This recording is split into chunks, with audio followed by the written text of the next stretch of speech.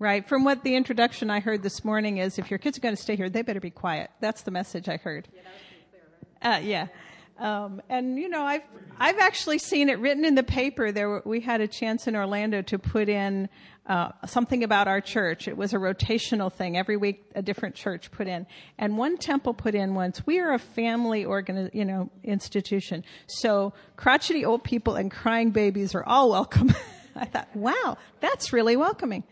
I'm going to go back to General Assembly. There was a congregation who was forced to have corporate worship because they had a space limitation while they were building. But they really had a very positive experience with it, and so much so they didn't want to give it up. There are websites, intergenerational.org, where it talks about how to create intergenerational worship without going crazy. And it's got to work like the Muppet Show, frankly, where there's sight gags for even the youngest, but a deeper meaning for older people. Right. And it's a hard thing to do. Our congregations are different, not just in trying to do it like on a monthly basis. Mm-hmm. Yes. Yeah. So, and whether or not your children are going to enjoy that, I don't know. It would depend on what the experience would be like, and whether your adults could be educated to being welcoming to children. Also another issue.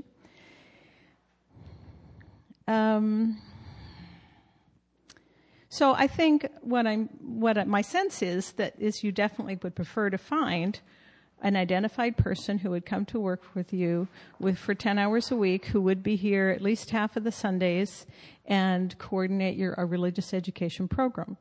And so the district's ready, willing, and able to help you look for that person. And if you find a person who's not yet experienced, we're standing by to help you get that person some basic training and support them through monthly cluster meetings so that they learn from their colleagues. We've been pretty lucky at getting people up to speed pretty fast. And I think it was also our hope that in the interim, while we're in that search for a paid part-time DRE, that we could contract with someone, especially around evaluation and how this year went and preparing for next year, what curricula we're going to use, how we're going to structure the RE program, and providing that sort of professional level of consultation to our RE committee, I think would be very valuable. So, one thing I really did want to hear from you was your sense of our chances. One thing I was very curious to hear from you today, Andrea, was your sense of our chances of being able to hire a 10-hour-a-week person who comes with sort of some level of training and expertise that would allow them to actually help us run a RE program next year. 50-50.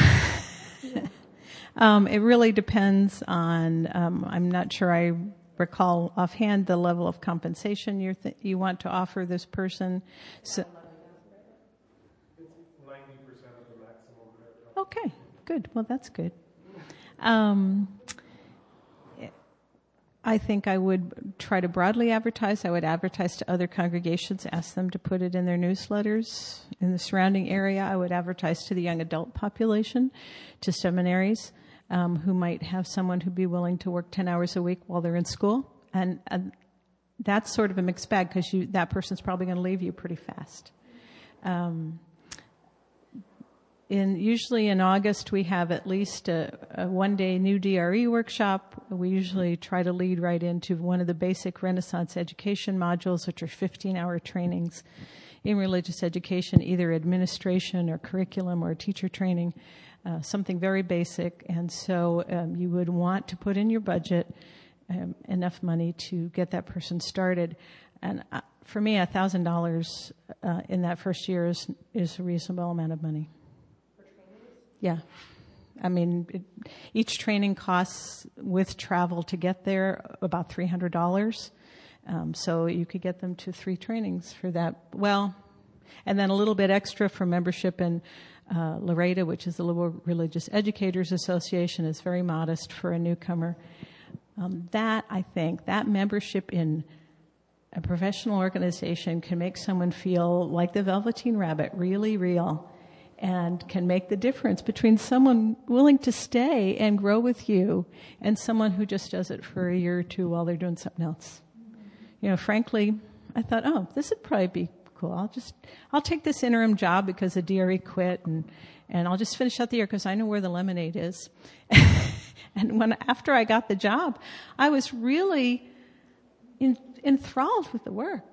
And I spent a lot of my own money getting trained, actually, because I was working half-time for $13,800 a year. And, though it sort of waxed and waned how much money they had to support me in going to training. But it was so fascinating to me, and I had so many children, that it really became a lifetime commitment. But early on, that membership in Laredo made a big difference. If that hadn't been there, I probably wouldn't have stayed. I haven't been participating in the religious education here, and so I'm not speaking from experience as a teacher or a DRE or anything, but having changed careers, having gone into new situations where I was challenged to rise to the occasion, having someone offer me the opportunity to be part of a larger network of people who knew what they were doing made the total difference.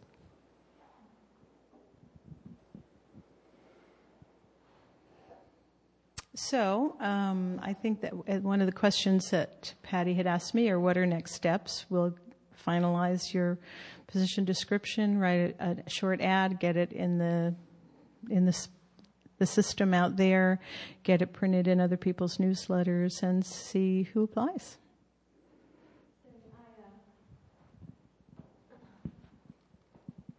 Just to contribute to that thought, I work at Barnard College, which is part of Columbia University, and right next to Barnard is Union Theological Seminary, as well as Teachers College of Columbia University. And I know they both have career development offices where they post positions, and I'd be glad to go over and post whatever is written up at both of those offices. That might be a place where we might get some interest. I'm actually already an approved field education supervisor at Union. So if there was a student who wanted to do the field education here as a religious educator, I've already supervised someone doing field education at Union, which is cool. Patty, Michael, could you bring everybody up to date on who is in the search committee and what the progress has been made already? I'm just kind of So just up to date on the search process for a DRE, we've sort of put things on hold until after this workshop because we wanted to incorporate the feedback from this workshop. If people wanted to go in a different direction, we didn't want to post something and then have it decided that we wanted to go in a different direction. Ed T. Berger from the board, Katie McLaughlin-Walsh from the RE committee, and I are the search committee right now, and our next step is to tweak this this job description and make it realistic. One thing Ed and I have been talking about, and we'll bring Katie into this discussion now that she's been named as the RE committee liaison, is whether we actually have the budget to make this a third-time position instead of a quarter-time position, which is what the UUA's guide to religious education recommends for a congregation our size.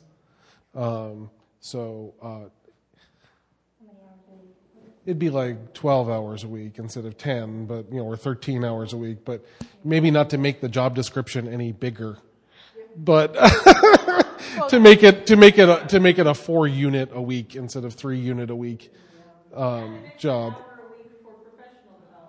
So that's one thing we were talking about, and that the budget process also is ongoing, and the sort of placeholder budget would make that possible, but we still haven't heard from all the people who need to make pledges this year. So if you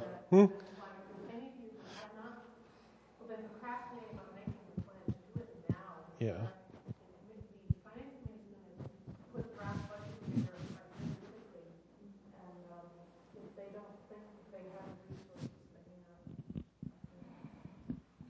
And one part of the next step, I think, how we need to promote the position is one thing, but to me, you said there might be a 50-50 chance of us finding someone. So, not that I want to bring out the lemons, but what if? I mean, part of my concern is what if we don't find someone? And our history of having a volunteer DRE is this congregation is those people have burnt out, and one of our last volunteer DREs left the congregation and has not been seen since. And as a community, right now I don't see anybody in the wings to be a volunteer DRE. So then it goes back to the model of RE leadership. If we don't have, sure, we could hire someone to consult with us and bring you in to do a teacher training and help us determine our curriculum for next year and maybe go over our forms and are we using, the right type of registration forms. But then running the program Sunday by Sunday takes a lot of work and takes a lot of management from someone within the congregation. And without having a volunteer DRE, not having a chair or a co-chair, and having really a committee, we have a lot of new faces on the committee. They have a lot of energy and enthusiasm and commitment to the program, but there's not a lot of lay leadership. And I don't know what's our next step to secure that we will have some, how will we run a program next year? Right. It may take, with your search process, it may take, if it doesn't happen, if that doesn't happen this year, it may happen next year. Could happen in October. Right. So, there's two different things that's going on. You need to maintain the current program that you have, and you want to grow, because then that helps your budget too. So you want to do both at the same time. But, whether you have a very small program or a very large program, I always hear the same thing. So, you could have 200 children and be saying the same thing. Where do we find somebody? It's always the same problem. So, and there are and people getting burnt out. Someone had suggested as hiring a DRE that we could hire a DRE to teach our classes. If we have one, like last year we had 1 through 6, and that we could have had our DRE teach that, and that you're not then using parent pool to teach because we're burning out our few parents from teaching, that we could hire a DRE as small as we are just to come in and to teach, and that they're the ones teaching every Sunday. So it could go to a model like that. We could pay teachers, but then we could also hire a DRE that's never here on a Sunday. So it can go from one model to another, where you're paying your DRE to teach, or you're paying your DRE to work with the committee and doing all of that, and then you have volunteers who are here on Sunday monitoring the program. We have our preschool program. We have a purchase student that we hire every year. So it's not a SUNY purchase student, who's interested in education, and we hire them every year to do the programming, and we'll have a curriculum, and that teacher is responsible. The teacher from the student from purchase, and it's undergraduate, will come every Sunday morning and teach the preschoolers whatever the curriculum. Stanford, I think I just recently saw on Stanford's website that they're hiring teachers. Right. I've worked with Stanford before, and told them about that. And a student would be more of affordable. They need to do it for their for school, for graduation, and they need to make a little money too. So that's an idea. You could do that with, you want to have more of an impact here, but you can definitely hire teachers for the younger ones.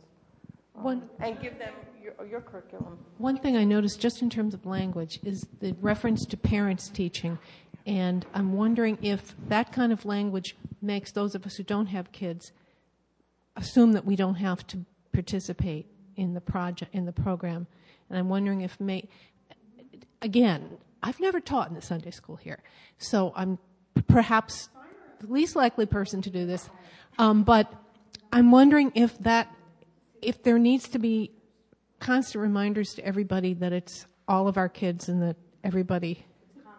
So maybe not using the word parent would help kind of change the mindset. Right. No, but she's right, because I don't have any kids here, and I taught it Sunday, and I'm not a parent, and that's all I did was just hear parents. I find it amazing when non-parents feel they haven't been invited or encouraged to teach. When all the years I was on the RE committee, we got up and begged every spring for everyone, including non-parents. And we do try to encourage non-parents. Today I'm saying it. This year we actually have had a lot of non-parents teach. Last year Nan we did too. and Barbara and Jack, and we've had a lot of non-parents teaching. Might they be willing to give testimonials about that it's been a growth experience for them too, and say what they've gotten out of it to encourage other non-parents to step forward? This has been a frustrating year for some of our non-teaching parents. The other issue is the consistency of kids coming. There's a lot of community issues. But there's a lot of community. What you're saying, the consistency of non-communication with the other parent, week to week. You felt like you're out of a loop, and you just come isolated, do it, and that's it. So It's been a rough year. We've not had consistency with our DRE supporting the program. As a community, we don't have consistency of kids coming into the program, and a lot of people are aware. You have divorced families, so kids only come every other Sunday. We have the sports families, my children. It's spring sports now. You won't see them again until next winter. But part of, as a community then, maybe we should look at the RE program. Maybe we should have classes before Sunday school, before fellowship, and then by 10 o'clock, 10:30, these families are ready to go out and do their sports, and they've gotten their religious education in. So as a community, these are things that we have to look at. Or are we willing to start our worship service earlier at, 9:30, 10, so that we're out of the building by 11 so families can go on with their day. So, there's a lot of community issues, and we really publicize this meeting here to be a community. And I really appreciate all of those of you that came today that don't have kids, because it's been great to have a lot of non-parents here today. I hate asking these questions all the time, because I come from other places that went through this a million times. Don't care what religion, everybody goes through this. It's not just the teachers coming late because you don't have a regular teacher. You're also saying the kids week to week aren't the same group of kids. Mm-hmm. And also from the kids' perspective, they don't know who's teaching them week to week, and that's also a major deal, not knowing, and it's not a sense of security of a little family as you're going through it. And that's a big deal too, to have parents bringing their kids, when the reason kids come to something like that is to be with other kids that they're expecting. And be with their friends. Our goal is to have a teacher in the classroom at least 4 or 5 consecutive Sundays. That's our goal. We can only work with that as a goal, and then we work with parents' schedule. You can't say you have to be here. But it's the chicken and the egg. Do they come because they're enjoying it, because they're there? And, it's a cycle.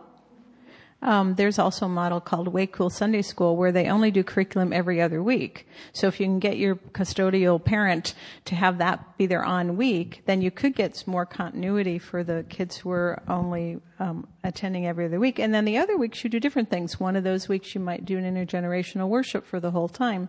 The other one you might do a social action project, or you might do an art project. So, really take a look at what your families need.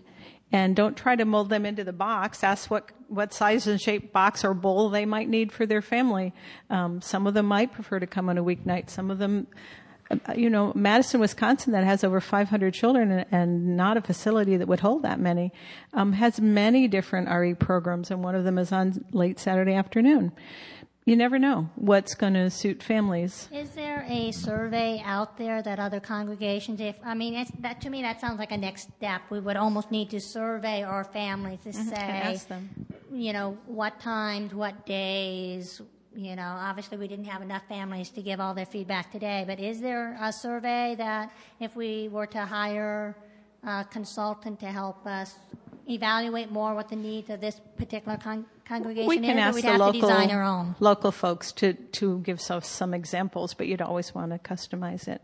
We're past time, so I do want to thank you all for coming. And Patty, if there are any final words you need to share with us? Well, I think I just had mentioned I really do appreciate everyone coming out, and especially all of you that do not have kids involved in the program. And it's a continued conversation. So one reason we wanted the committee to be involved, I know there are people here from worship and on the board and the choir, and so however you're involved in the congregation, keep these conversations in mind as you're planning worship and planning music and thinking about how do we involve our kids, how are we not involving our kids, what can we do to make them more a part of our community. And when we ask for help, know that we're asking everyone for help. My suggestion was, I don't know how practical it is, but we are now having choir practice here. And I'm wondering if it's possible on special occasions to have some of the children who love to sing or are good at music take part. There are also kids who play instruments. Yeah, recently we've had people interested in a children's choir, so. Or even just a children's choir, just twice a year mega choir, where everybody comes to sing, even if you can't commit all year. Come for 2 practices and sing on this Sunday. Right, that's what we've done. And we have one 22-year-old is coming, but there are kids who are younger that I've heard who are terrific. Yeah. Patty, religious education is about an hour, right? Yeah. So you're talking, if the service is at 10:30, you can, in theory, have religious school from like 9:20 to almost 10:30, which is still not really early for people with kids, because that's what most other organizations and other religions do. The big question then is what to do with the kids during the service. You have what they say. You have a place where you go and you have activities. During the service, you have activities. You can hire a babysitter then, actually, or a college student. Or an art class. That's where those kids really make their connection. It's not during religious training. It's when they get to play and be together that they make lifelong friends, like my daughter did. She's got friends forever since kindergarten. They were the same kids to religious school. That's where you make the big deal. The problem with that, and I'm not saying this in terms of disagreeing that it should be done, is that there are activities that go on here before the services on many weeks that use the RE space. I understand that. But so it's a problem that has to be factored in. What John's saying is it has to be looked at holistically. Absolutely. We actually have a very limited space, and the whole point about nursery school actually winding up not taking over. I have to be blunt. Taking over our space means that we don't have 3 individual